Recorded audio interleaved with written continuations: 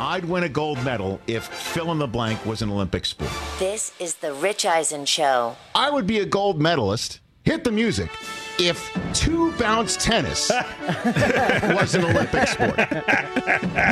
Two-bounce tennis. Two-bounce greater tennis. than two-pump jump. The Rich Eisen Show. Earlier on the show, Rams head coach Sean McVay. Coming up, Albert Breer. Pro Football Hall of Famer Michael Irvin. Plus, co-host of Peacock's Brother from Another, Michael Hawley. And now, it's Rich Eisen. Hour number 2 of the Rich Eisen Show is on the air here in Los Angeles, California. Michael Irvin's going to join us 1 hour from now. Make sure you hear that, because he's got something to fire back in the direction of Stephen A. Smith. It's kind of like our version of a split-screen Stephen A. Smith first take. This is kind of like, what, second take, right? Yeah, this is because Stephen A. had his first take here, right, saying that he's never had more fun in first take ever than when Michael Irvin was a guest and they were in Dallas, and it was before a big Monday night game against the Tennessee Titans that everybody expected Dallas to win, and they didn't. And my favorite part of Stephen A.'s appearance here, and you can go check it out on our YouTube page, youtube.com/Rich Eisen Show. It's dynamite, is when I pointed out to him that, you know, he said the Cowboys have kind of, invited him back to come in and be there. And I'm like, they should want you to be there, because once you're there, this could be the moment, TJ Jefferson, where the Cowboys actually achieve something significant with him there, and they could actually have an in-your-face moment to his face. To which his response is, that'll never happen. That was fantastic. Just laugh out loud. I mean, haven't you guys figured it out yet? Which is what? Stephen A. Smith loves the Dallas Cowboys. He loves them, because you would not spend as much time talking about something you hated as much as he claims to hate the Cowboys if he really did hate them. Like, for instance, there's a reality show that you keep up with, right? I don't care about any of those people or anything they do. So you know what I don't do? I'll never talk about it. I don't watch it. I don't click on them. I don't pay them any mind. I treat them like Beetlejuice, right? If you don't want Beetlejuice to come, you don't say his name three times, right? If you don't want Candyman to come, you don't look in the mirror and say Candyman 5 times. And yet Stephen A. constantly talks about the Cowboys, which leads me to believe he really loves the Cowboys. That's the only explanation for all this. Is that right? Think about it.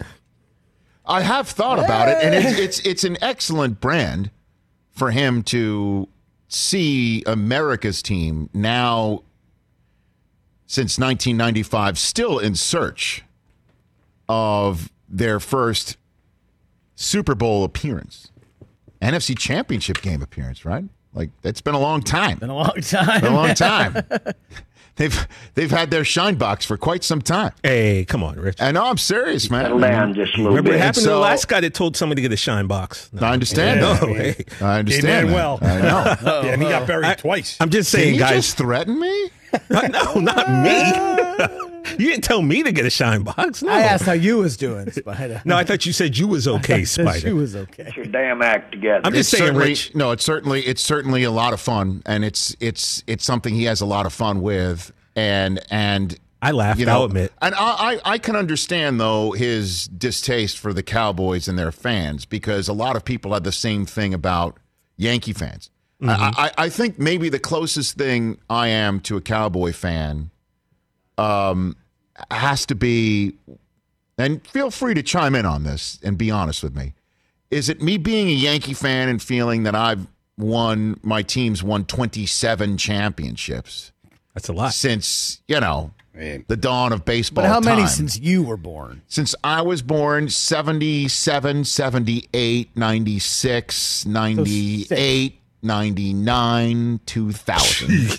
And 2009. And 2009. That's a lot. That's a lot. Okay, So- but it's not 27. Like, this is the thing that Yankees fans do.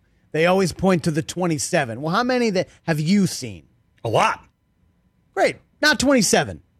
No, I know. doesn't matter. But They still more than existed. you. Yeah. Exactly. Great.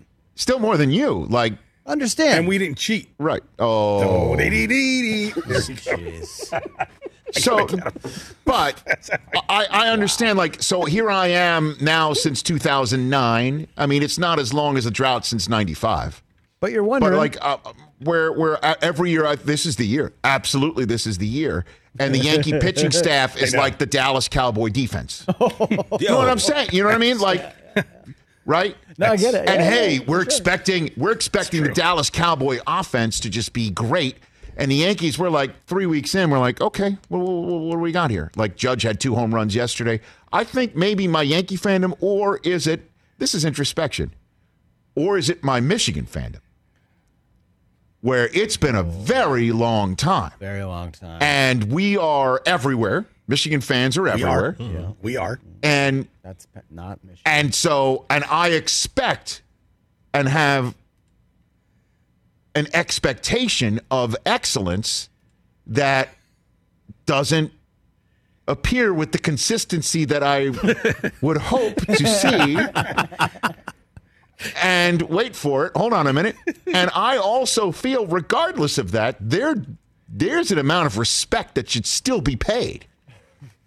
Does that sound like a Cowboy fan to you?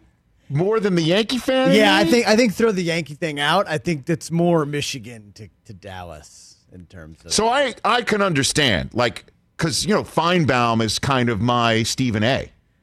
yeah, right? Yeah, when it comes to Michigan. Like, he's all in on Harbaugh and this and that, and the SEC kicks their ass or whatever. Obviously, that's not the language that he uses, but he's all in on Michigan is highfalutin and Michigan is this and that.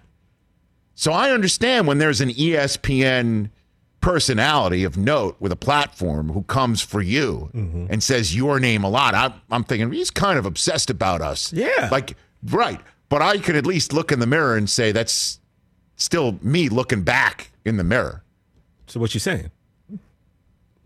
Stephen A's right. No.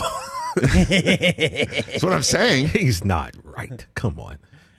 Well, Irv's going to join us in hour number 3 Irv's to going to have set that the record conversation. straight. I'm positive about this. We can always go to the Mets. Oh, by the way, hey, Jacob deGrom, everybody. Jacob deGrom's Cy Young season has gotten off to a COVID cancellation, a 14 strikeout performance with 0 runs of support and a loss, and now a rainout today. Did I miss any of the first 3 opportunities of him on the bump this year? TJ Jefferson's like, why did I come to work today? So that right, the Mets and the Mets and Phillies, postponed. right, are postponed. Yeah. Yeah, postponing going to be made up June 25th. Oh, make a note of that. And then tomorrow's weather, not looking great either. No. So basically, the Mets are going to score today the same amount of runs that they would have anyway with DeGrom on the mound. So 0. So there you have it. All things being equal. Yeah. So we weren't going to score anything today anyway. So whatever. While we're on the subject. Send DeGrom to one of our teams. Oh, by the way. Like, Please, just I'd put him take out of him in his 3 Oh, my God. misery. Bring him over. By the way, your Red Sox have they lost their first 3 in a row, got swept by the Orioles, and haven't lost since.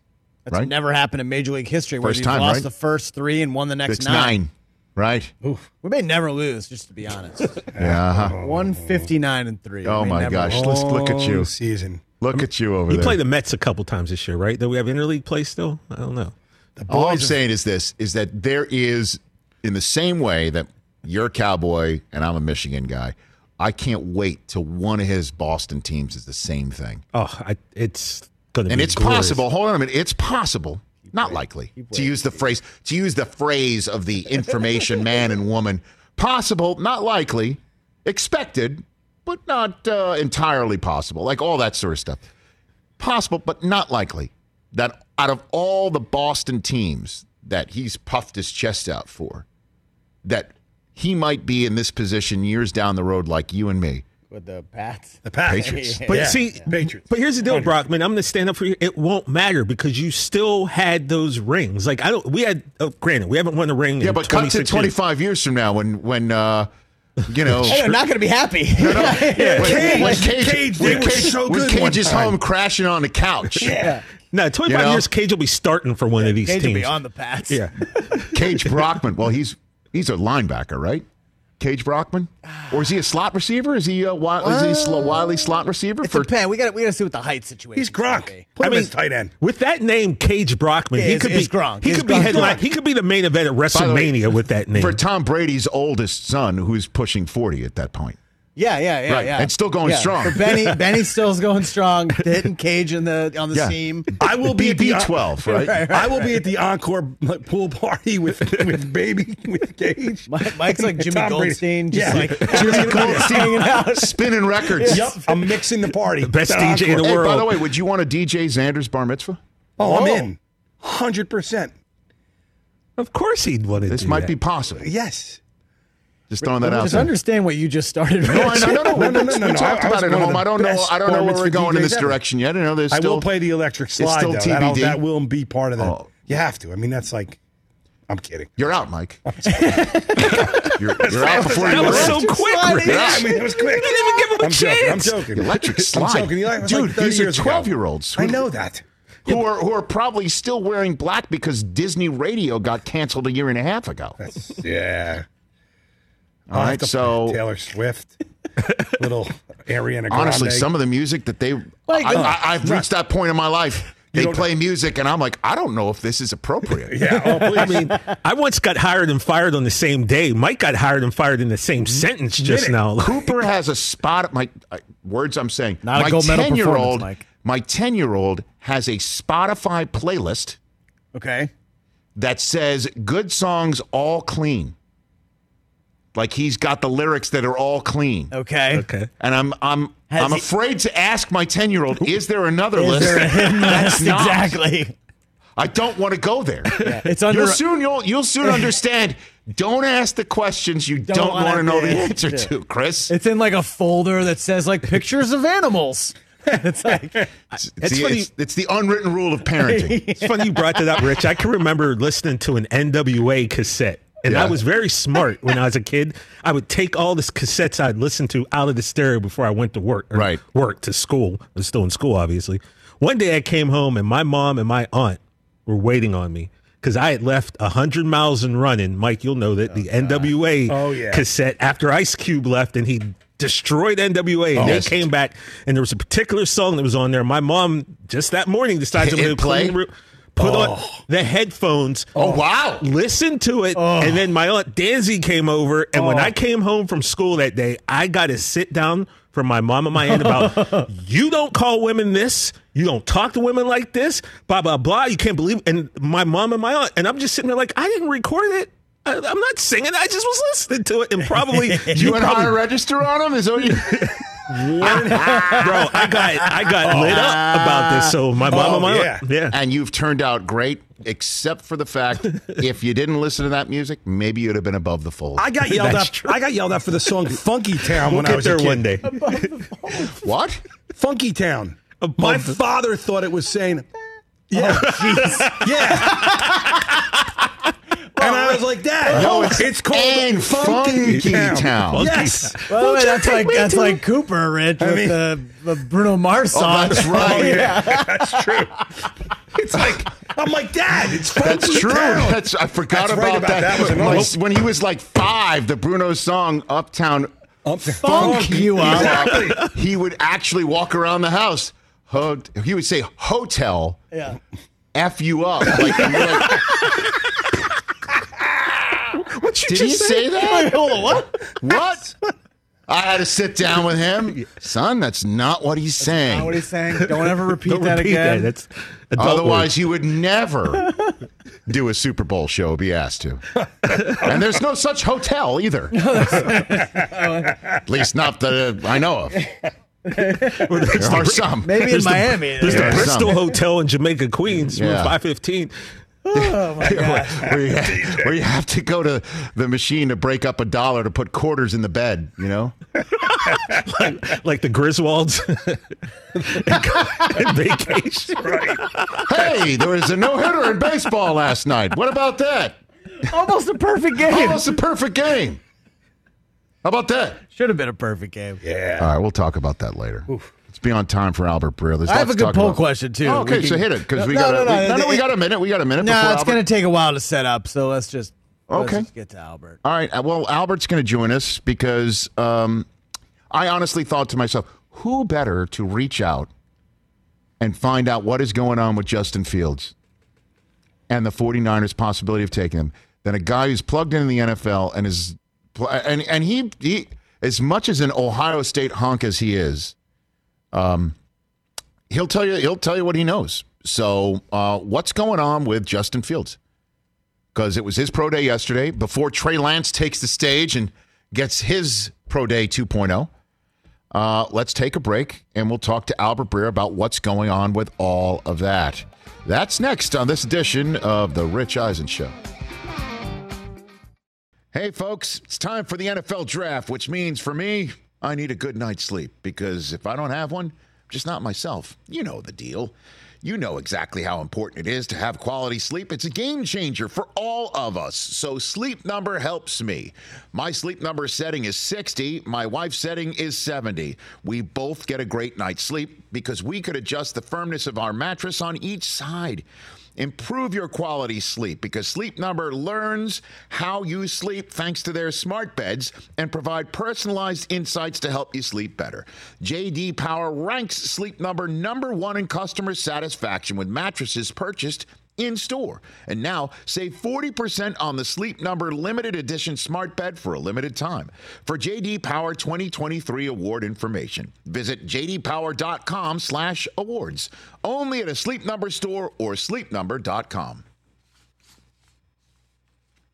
Let's talk Game Time. Boy, do we love using Game Time tickets at the Rich Eisen Show. And every single time I've been watching the basketball playoffs on TV, I've been wondering what it would be like to be at these games. And when you choose your tickets on Game Time, you can see the view from your seat where the court is, where you are in relation to it. And then the all-in prices. That's my favorite feature. The all-in prices makes sure that you see the lowest price guarantee and also know exactly how much everything costs all in before you purchase. So all the guesswork is removed when you buy playoff tickets with Game Time.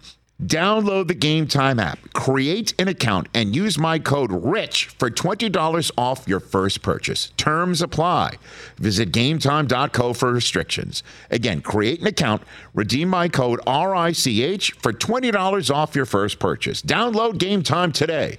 Last minute tickets, lowest price guaranteed. This is the Rich Eisen Show.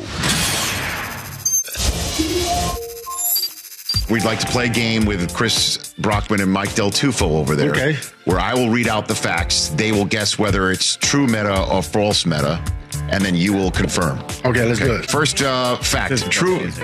During my rookie season with the Chicago Bulls, I applied for a job at Circuit City. True meta or fake meta? I've heard this story. I believe that's true. Mike? I'm going with him. True. A true story? That's a true story. That's a true story. Did you get the job at Circuit City? I did get the job. I got the job. I got my discount. I was trying to stay out of trouble. Okay. And I needed a job. Next fact. I wore number 37 for the Lakers because Michael Jackson's album Thriller was #1 on the Billboard charts for 37 consecutive weeks. True meta? No way. No way. No way. Is it fake meta? That is 100% true. That's true. That's true. I knew it was 37 weeks, but I wouldn't guess. All right, next one. Right before his comeback with the Wizards, I broke 2 of Michael Jordan's ribs in a pickup game and delayed his comeback by 3 months. I was so upset about it, I didn't leave my house for days. True meta or fake meta? I think that's true. I'm saying true. That's true. That's true. I love Michael Jordan. Probably my favorite player. You broke his ribs? It was on accident. It was a summertime pickup game, and it was an intense game. In 2010, an art show honoring me was held in Toronto, Canada, entitled Lovable Badass. False. True. That's true. Damn, we have a tie! Oh, yeah. I was surprised, man. I couldn't believe it. It was a really good show. Lovable Badass. They just said, hey, we want to honor you. I'm like, for what? You know? And they just had all this art. of me. All right, last one. In 2010, I was cited for driving a race car with an expired registration down a city street. True meta or fake meta? Based on his reaction, I'm going to say true. I got to go true, too. That's true. That's true. That's true. It was an Indy 500 car. It was fun. What city? You know, in Westwood. Westwood. In UCLA? Yeah, they pulled me over and but it was street legal. That is fantastic. So it was street legal. It was just that you had an expired registration was the issue. What happened was the officer was like, "What is this?" That's why they pulled me over. They couldn't say I had my license. I had an Indy car? It was an Indy car, yeah. But when you're young and dumb. How did you fit in that thing? I didn't really fit. I was real like this and hitting the gas with my one little pinky toe. It was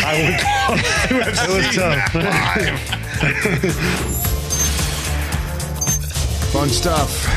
Fun stuff back in the day. Truth, meta or fake meta. I think we put that on an Emmy reel once upon a time. Oh, man, too, it's right? so funny. PeacockTV.com to watch us on desktop. PeacockTV.com to get Peacock to watch us every single day between 12 and 3 Eastern Time. And the same thing with WrestleMania this past weekend. So many great reasons to get Peacock and stream us every single day and watch us on mobile devices or on a desktop. 844-204-RICH, number to dial. Michael Irvin will be joining us in 40 minutes' time to respond to Stephen A. Smith's diatribe in the direction of him and Dallas Cowboy fans everywhere.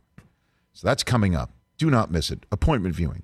In the meantime, let's talk some ball. Let's talk some draft with our friend Albert Breer, who pens the MMQB every single Monday and must-read material for Sports Illustrated back here on The Rich Eisen Show. How are you, Albert Breer? I'm doing great. How you doing, Rich? I'm great. Let's start first up, before we get to Justin Fields, about Trevor Lawrence and the Sports Illustrated feature on him. Great stuff, great writing, great material. Yeah, Mike did an awesome job on that, absolutely. No question. I could not help, though, but think, what if Josh Rosen said what Trevor Lawrence said, or his father, or his coach? And what if somebody from Justin Fields' camp or Justin Fields said something like, that it's unhealthy to have a chip on your shoulder, or Justin Fields' high school coach said, you know what? If he walked away from it right now, he doesn't need football. It really struck me, as in that regard. Albert, maybe and I'm not normally a glass half empty type guy.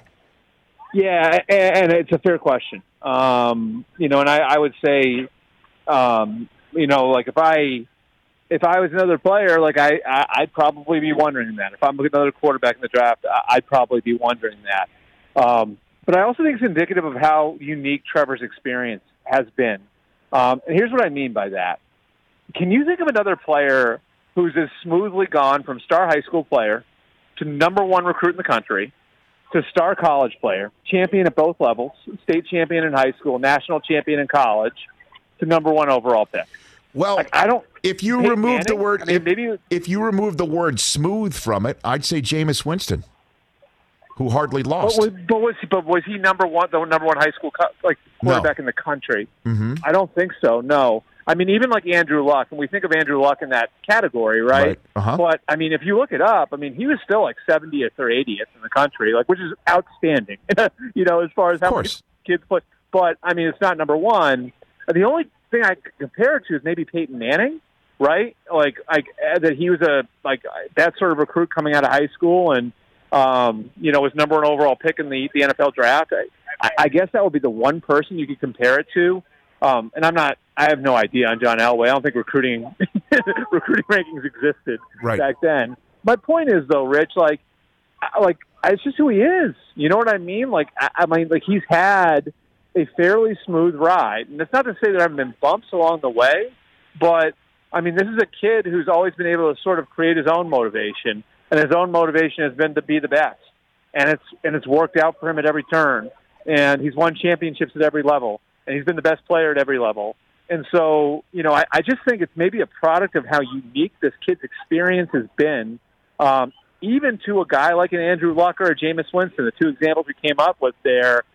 Even with those guys, those guys could probably still look up, in their high school class and say, they'd have their own Brady Six, right? Sure. There are 6 guys in my high school class that were ranked ahead of me.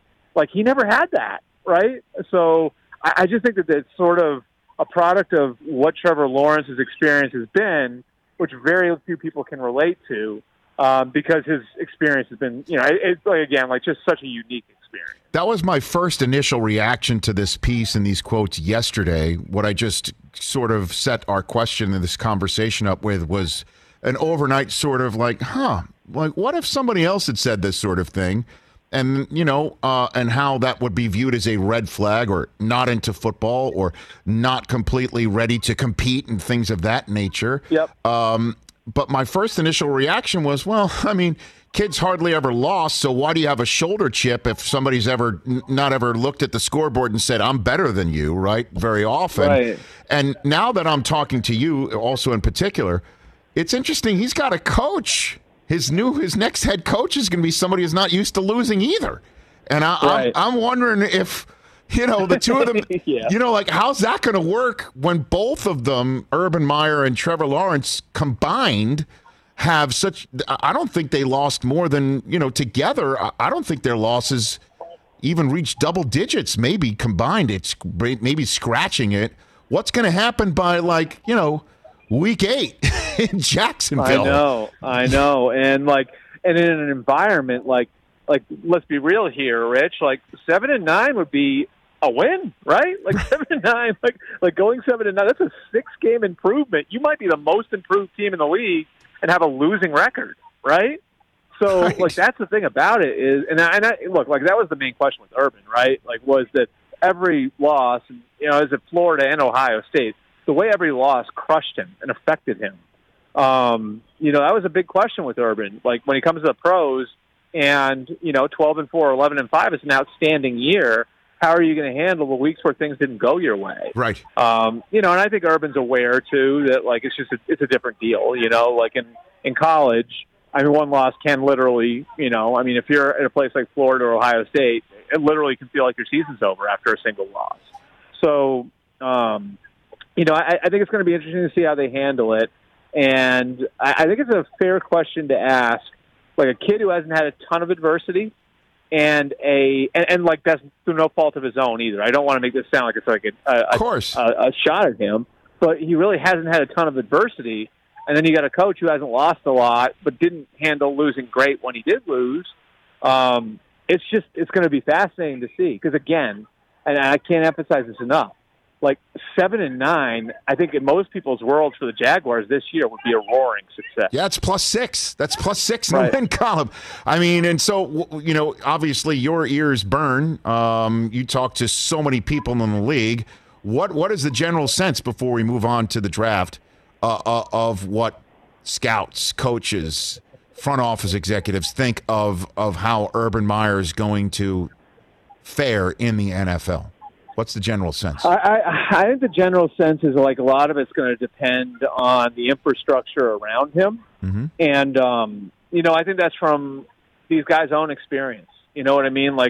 It's a big job being a head coach in the NFL. It's especially a big job when you've got some say-so over personnel, which Urban's going to have in Jacksonville. And so, I think a lot of it, is going to boil down to how he delegates and the people that he's hired, and so it's going to be guys like Joe Cullen on defense and Brian Schottenheimer and Darrell Bevel on offense, his general manager, Trent Baalke, because I think there is a feeling that, just from a culture standpoint and a program building standpoint, Urban has that. That won't be an issue. The issue could be if, you're going to be hard charging the way you were in college and you're not giving players results. That's where it can be problematic. And so to get those results in the NFL, generally you have to have really good infrastructure around you. And so I think a lot of it, a lot of NFL people look at it and say, if Urban staff's right around him, he could be a really good NFL coach. But a lot of it's going to boil down to how good a job he did. And let's be, I don't want to sit here and start assigning blame before anything's happened on anybody else. Of course. If Urban doesn't make it, because that's on him. It's his responsibility to have hired the right coaches around him. But I think there is that feeling that, Urban's program, which has been successful everywhere he's been, in his way, can be successful in the NFL, but it's still only going to go as far as the results take him because getting buy-in from NFL players is all based on results, wins, and giving guys an ability to get rich. And getting those results is going to ride, not just on Urban, but a lot of people around. Yeah, some of the NFL people I spoke to certainly took note of Urban's statement on free agency, where he wasn't able to interview so significantly somebody's ability to work in his or the team's culture he's about to create. That, there's no home visits, you know what I mean? Like, that's as close to recruiting, obviously, you can get in the NFL as free agency. And his comments about that. What he's always sold, Rich, if you think about it, right? Like, what he's always been able to sell, you can't sell it the same way in the NFL. And that's part of the learning curve for him, right? Albert Breer here on the Rich Eisen Show from Sports Illustrated and the MMQB. What is going on with Justin Fields? Where did the second pro day come from? Why was it born out of? I ask you a bunch of questions and you can go for it. Yeah. Was it born out of Dan Orlovsky's comments, specifically somebody with the ESPN platform talking about his work ethic? The 49ers trading up to number 3. They'll show at Ohio State, and for Justin Fields, they'll show the Niners exactly what he can do in their system. Walk me through everything going on with Justin Fields. No, it was born on the Niners trade. That's what I think it was born on. I my feeling is that this happened, and this came together, and it's not just for Justin, but it's for Trey Lance too on Monday. That part of the reason the Niners made the move that they made, and I think they're being earnest. And I'd heard this before they came out and said it. They're being earnest when they say the decision hasn't been finalized yet. They wanted a chance to see these guys live. They wanted a chance to Zoom with these guys. They wanted a chance to dig around these guys without having to sneak around to do it. You know what I mean? Like, and if you had waited until 3 days before the draft to pull off this trade, you're probably trying to hide all of your intentions, and they didn't want to do it that way. And so a big part of that is going and seeing these guys throw live. And, I think the chance to get the chance to see each of these guys throw live was important to the Niners. So they have the third pick. It's a great situation for whatever quarterback gets plugged in there. So, it would behoove the quarterbacks to give the Niners a chance to see them.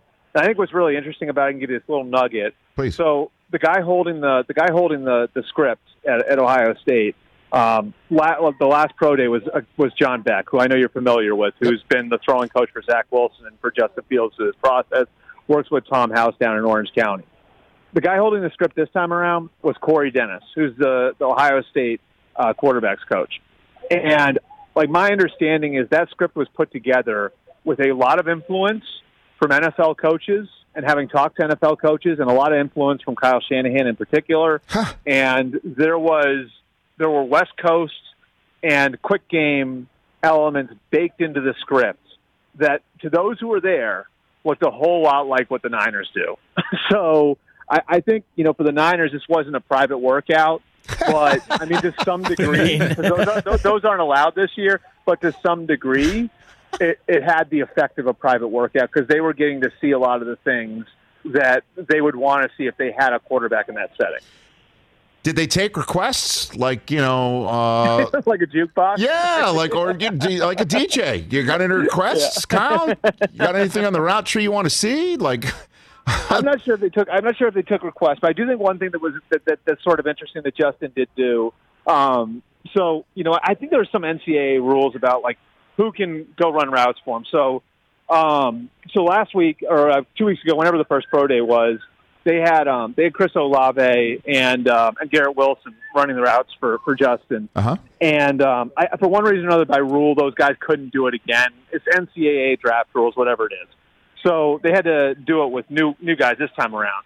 So Justin was throwing to 2 freshmen this time. It's Jackson Smith-Njigba and Julian Fleming were the 2 kids. Mm-hmm. And my understanding is, Justin was, as the workout was going on, coaching these guys up on routes. I love it. And how to run this route and how to run that route. And that was interesting to me, too, just because if you look at Kyle Shanahan's background, it's in receivers. He was a receiver at Texas, right? And so I think getting to see Justin's intricate knowledge of the way that the receiver should run routes, the way he wanted them to run routes, where Justin's head is with all of these questions that have come up on him. I think it's just sort of an interesting detail and maybe something that Kyle Shanahan and John Lynch can take away from the experience. Well, also, too, Albert Breer, is that if there are questions about Justin Fields' accountability, as well as, for himself, as well as towards the team, seeing something like that has got to be a plus. Yeah. What is the real, let's drill down deep. Like, what is the true evaluation of Justin Fields on this front, since that has been quite a bit based on a couple of comments from the ESPN family of evaluators and information folk. What is the deal with Justin Fields? So, first of all, I really like Dan Orlovsky. I think he's a great dude, and he does a great job. I think assigning blame here is tough. I think kind of what Dan was getting at. Those questions did exist. I'd say at least a month or two ago, and I got them. And probably got them in the same manner that maybe Dan got them. I don't think work ethic's ever been a question with Justin. Where I do think the question is going into him making the transition from being a collegian to being a pro is how he's going to allocate his hours. And Justin, if you look at him, you can see he works in the weight room, right? Like that's never been a problem. And the field work, like I've heard from guys in that program that, you could come in at 7 a.m. and there's Justin throwing to Olave and Wilson, getting extra work in. So I think the thing with Justin's going to be, how does he allocate his hours as a pro and reallocating some of those hours into the classroom to get better in that area? Because honestly, if you look at the flaws and the couple bumps that he had at Ohio State, and I think sometimes we overplay those a little bit, but a lot of them related to him playing hero ball a little bit too much because he's always been so physically dominant that he could. He would always kind of lean back on his physical ability and be able to pull his team out of tough spots that way. And so I think for Justin, it's going to be, how do I allocate my hours as a pro? And I think he played in I know he played in a pro-style offense at Ohio State. It's just going to be about making progress in that area and maybe putting more hours in the classroom. And not that you have to take away from anything else because you're going to have more time as a pro than you had as a college player, but just being smart about the way that you do that. And do you really think, I know that I've asked everybody this, so I'll ask you this too, and pardon me if I've already asked you. I asked it of Sean McVay last hour by saying, I know it's not your house, it's as a matter of fact somebody else's house, but he knows Shanahan personally, and he competes with him, and he also knows what it's like to evaluate at the quarterback position and be aggressive to get the one that you want. So I thought he was a perfect guy to ask. Really? They don't know who it is? They actually struck this deal by saying, we're fine with all three. As a matter of fact, let's keep grinding tape. And it's better to be in the position if we have a choice of all three. For real? They don't know who it is? Al? Yeah, I honestly, I think that at least a week or two ago, there was a point where if you ask different people in that building, you might get a different answer on who the guy should be. But they might not know. They might not know in terms of being in that building. Yeah, and I think Kyle's, the fact is, Kyle's the one who's going to be pulling the trigger on this, right? So really, I think this would be my guess, and I don't want to play this off as being inside information, but sure. I've covered the league for 15 years. I know how a lot of these teams operate and everything else, and I think that for Kyle, it's going to be a matter of I have what I thought at first, and I'm going to go through the process, and I think his dad could be involved in this too. And at the end, we're going to figure out who the best quarterback is, and I'm going to take all the input, distill it, and figure out what I want to do. I also believe this, and I've been told this a few times by a few different people. They believe that there are 5 first-round quarterbacks in this year's class. Huh. So, for better or worse, the 3 quarterbacks that are going to be in there, they went into that trade thinking each of those guys was a first-round quarterback. So, and it's interesting, too, because you bring up Sean, and in a certain way, isn't it almost like Sean just traded Mac Jones for Justin Fields or Trey Lance? What do you mean by that? The guy with the guy who's the kind of smart game manager type for the physically gifted, part part of moving, like if you look at like Sean, right? And Sean and Kyle are different. Yes. And obviously Sean and Kyle are very close. But in a certain way, like Sean got fed up with the Mac Jones, so he went and got himself a Trey Lance or Justin Fields. Don't you think that's fair? Well, he definitely soured on the guy who was there. He wouldn't use the phrase of souring. He mentioned production. He also was typical of McVay, Albert. He took responsibility of something that he did wrong that led to the relationship with he and Goff no longer being tenable when somebody of Stafford's capabilities and abilities and still major upside becomes available. That's the way that he portrayed the end of that relationship. But he also did say that he believes that the Niners have absolutely identified one in particular while grinding tape just to be sure. Like, he believes that. Yeah, and again, like, I think that that's fair, and I think that it's, like, look, like I said, like, you hire Kyle because, in large part, he's great on offense and great with quarterbacks, right? That's why you hire him, and you trust that guy to make that decision. Like, that's that. And so there's one guy making this. I think there's one guy who's going to have the trigger at the end, and it's Kyle. And it should be that way. And that's nothing against anybody else in the building. I just think it's, like I said, like I think, what you're talking about, and what Sean said there is probably right, is that Sean, that Kyle's got it in his head, like it had it in his head when he made the trade of who the guy's going to be. And now, he and the rest of the team are working through the process to either confirm that or decide player A or player B rather than player C is what's best for us long term. Okay, I know I could tell you're being father of the year while also providing us great information. So I do have one last thing to ask you, if you're okay with that, is because Albert Breer, we keep mentioning Kyle as in Shanahan. The other Kyle involved in this draft at the top is Pitts. And what is the scoop with what you're hearing with him? Because in my mind, that is the guy who might make the Falcons say, yeah, we're not going to choose one of these first-round quarterbacks now. We're gonna stick Kyle Pitts with Julio Jones and Calvin Ridley for Matt Ryan's final window of significant opportunity here, or trade out because somebody else has fallen so head over heels for Kyle Pitts at 4. What do you think is going on with him in the draft here? Here's what I would say. I think Kyle, like the way people talk about Kyle Pitts, the way NFL teams talk about Kyle Pitts is a lot like I remember teams talking about Quentin Nelson 3 years ago. Now, it sounds weird because a guard versus a tight end, but like there's universal agreement on who this guy is, which is exactly what it was like with Quentin Nelson. And then the question became in Nelson, like, okay, he's a guard. Do we take a guard that high?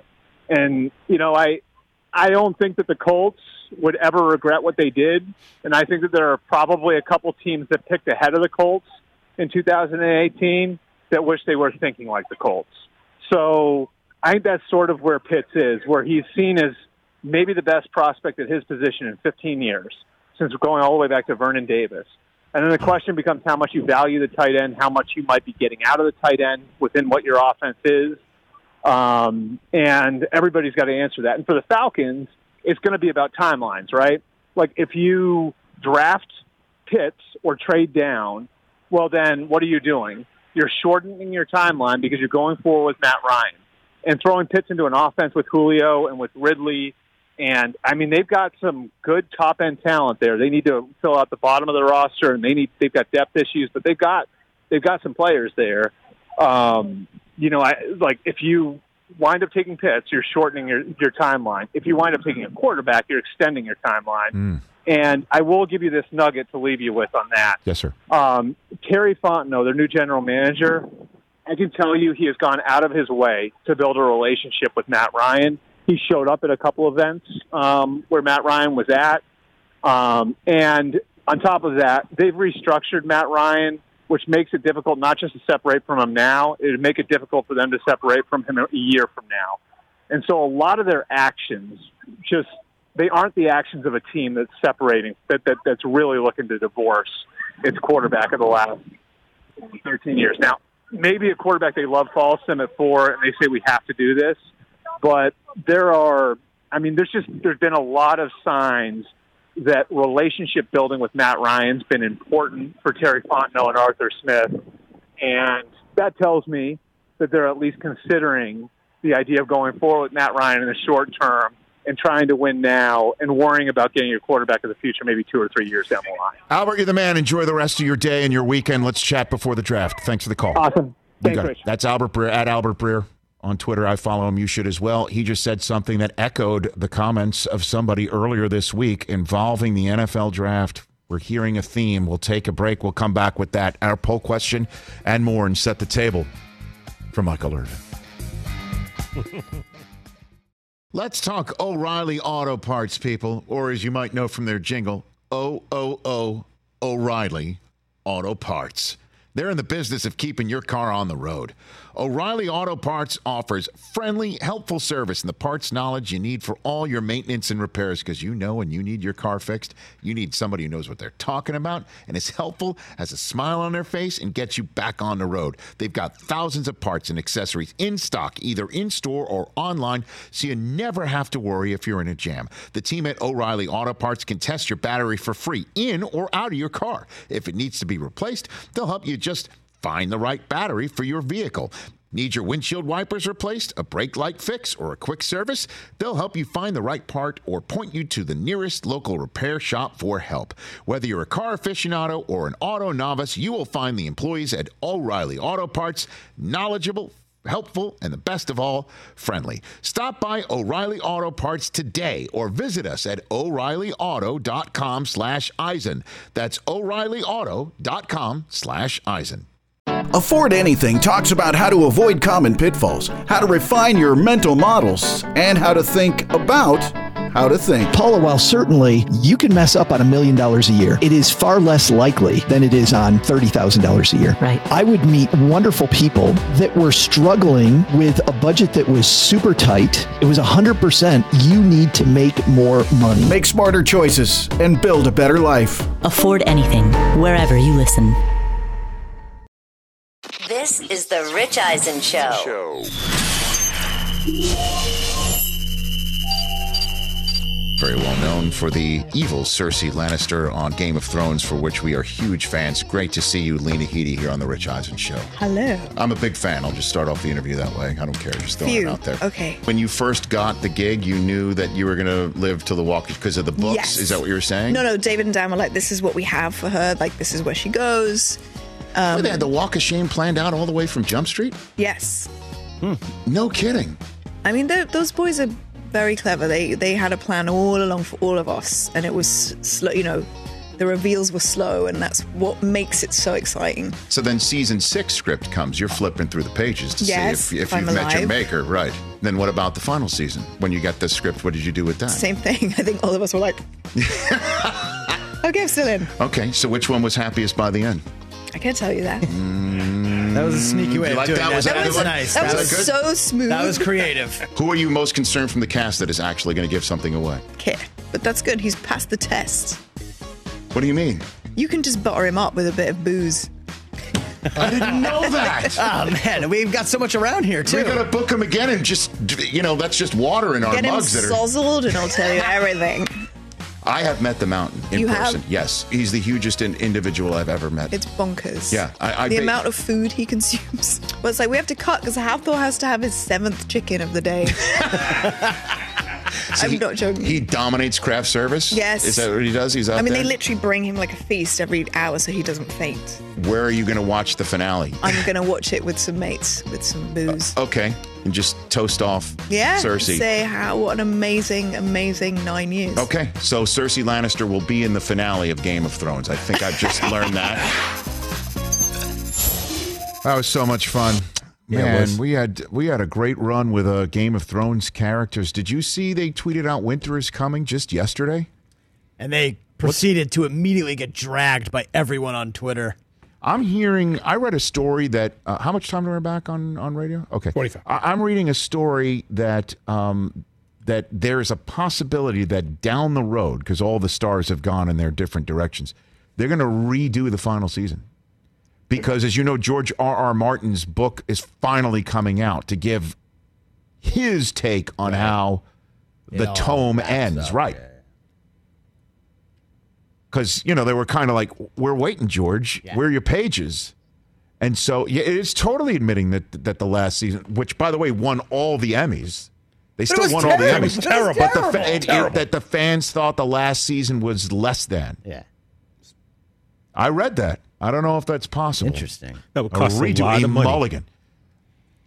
Back here on the Rich Eisen Show, 844-204-RICH with our radio audience. You and I are looking at each other. We spent the entire commercial break. Have we determined? I think it was either Charles Davis or David Shaw. David Shaw, yeah. Either one of the two compatriots of mine from the NFL Network and the football world that's going to be sitting with me Charles Davis. First night of the draft said the same thing that Albert Breer just said. I know you can't compare an all-world pass catcher with an offensive guard, but people are talking about Kyle Pitts being a unicorn at the position in the same way that Quentin Nelson was being discussed when he came out of Notre Dame at guard. It's Charles Davis. I'm telling you. And let me ask you this question. I know the Jets went and took Sam Darnold, 3rd overall. Yep. You know whose position they took was Indianapolis's. They traded up from 6 to 3. Indy traded down, got some extra 2s, and chose Quentin Nelson. Yeah. Who would you rather have? Now, I know that's total 2020 hindsight, and the Jets failed Darnold in terms of surrounding him with players and also consistency at the coaching position. But hearing that, though, you got to file it away. If you're Atlanta, and certainly if you are going to hang on to your quarterback the next 2 years, I take Kyle Pitts and I tell Matt Ryan, LFG. Yeah, let's go. Let's go. If you are committed to this man and you feel that he is the guy, and Arthur Smith is your new coach, says, I've got a plan for him, get Kyle Pitts and don't look back. That's my 2 cents for the Atlanta Falcons. Certainly, since he was on the show Monday, everybody check it out on our YouTube page, youtube.com/Rich Eisen Show. The entire conversation. He brought his A game, which is engaged, funny, introspective, talking about, I'm all about business. You know, my schoolwork is done. I'm now a football player. Let's go. I heard that, and obviously I don't have the private investigative team that an NFL franchise would have to look into somebody's past. And as we know, in the last couple months, somebody's outward approach and demeanor may not be consistent with their private behavior. True. But boy, do all signs point to yes with that magic 8 ball, the 4th overall pick. That's what I would say. And I'm serious. I'm not just doing this to stir it up, and I am going to ask Michael Irvin. I would have to consider this as the Dallas Cowboys. If he is the gold jacket talent that Bucky Brooks, who's on Friday's show, he's on tomorrow's show, that Kyle Pitts is, and he is that guy that everyone's talking about, Quentin Nelson, and you've seen it on tape, and the culture set. Carson Wentz is going to have that left side of that offensive line settled for him. Okay? You know that. So if Kyle Pitts is that at tight end, and Dak's coming back, and Zeke's window, as Stephen A. Smith is getting smaller and smaller, and Amari Cooper is worth $100 million, and at some point that might not be tenable in the cap, and you got him under contract now, and you got Gallup, and you got CeeDee Lamb, and you don't have to give up much more in this year's draft, and you could use those positions at defense, and you feel that you have gotten that defense solidified just merely hiring Dan Quinn as defensive coordinator, and you can settle that. How do you not try for Pitts? And you know, Jerry Jones has got to sit there, and I understand football's football and defense is defense. How many more Pitts jerseys can you sell than Surtain jerseys?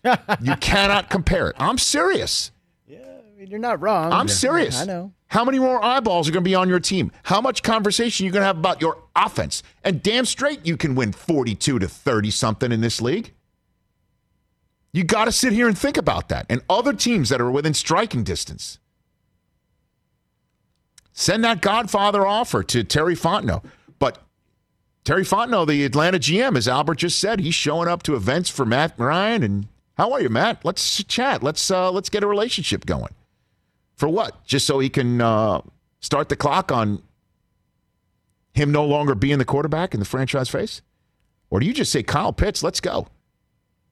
I mean, the guy that's the matchup nightmare that is not even applicable to the nightmares and the matchups that he can create, according to David Shaw.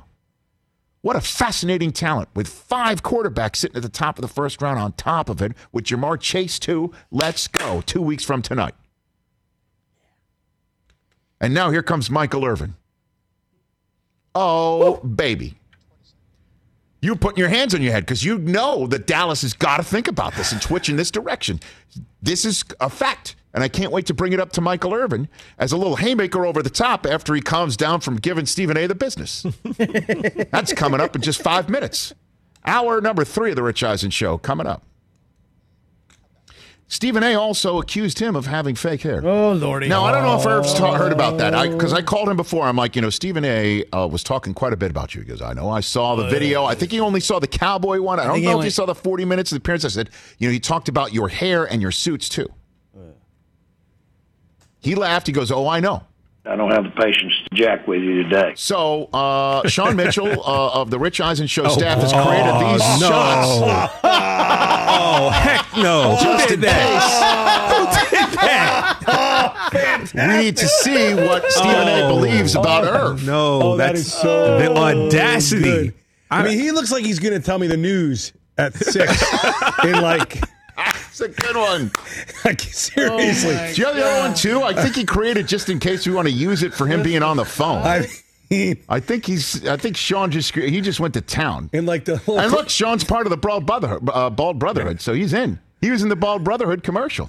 He's in. For the radio audience, Sean Mitchell gave Irv a George Jefferson. I was going to say George Jefferson. Yeah. There it is. He's completely bald there. Coming up at 6 p.m. It's not right. And as a member of the Bald Brotherhood, it's not right. I don't believe. I see Irv up close and personal. I do not believe that is anything but just him growing it out. Did he have a little, Nothing. like Dion enhancement? Yeah, no, I don't think so at all. Rich, I may have DM'd Irv. Honestly, I would love to have Irv as a member of the Brotherhood. That would be a strong get for us. I may have DM'd Irv on Instagram last night to let him know that Stephen A. said this about Stephen him? A. was talking bad about him. About his hair? Did you bring up the hair? I didn't say what it was. Because he dropped that. That was a mic drop going out the door. That was after 40 minutes of abuse. Like, seriously. Like, it was almost like Nolan Richardson's Arkansas Razorbacks, 40 minutes of hell. And then he dropped the mic about that. And we didn't see it coming. It was just out of nowhere. I know, like, geez. Where'd that like tell us what you think. Fire. Like, whoa. Oh, and another thing. Suits one thing, but to go after another man's hair, trust me, I know. Whew. That shot is pretty. By the way, Mike, that might be one of your best lines in a long time. Looks like he's telling us the news at 6 o'clock. Like he's coming up at 6. It's Michael Irvin, live, local, and late breaking. I mean, he's in a helicopter. His hair's live, local, and late breaking, according to Stephen A. He's on set. There it is. Come on now. Come on, that's real, baby. He's Michael Irvin, everybody. Wow. I think we've set the stage. Oh, Lord.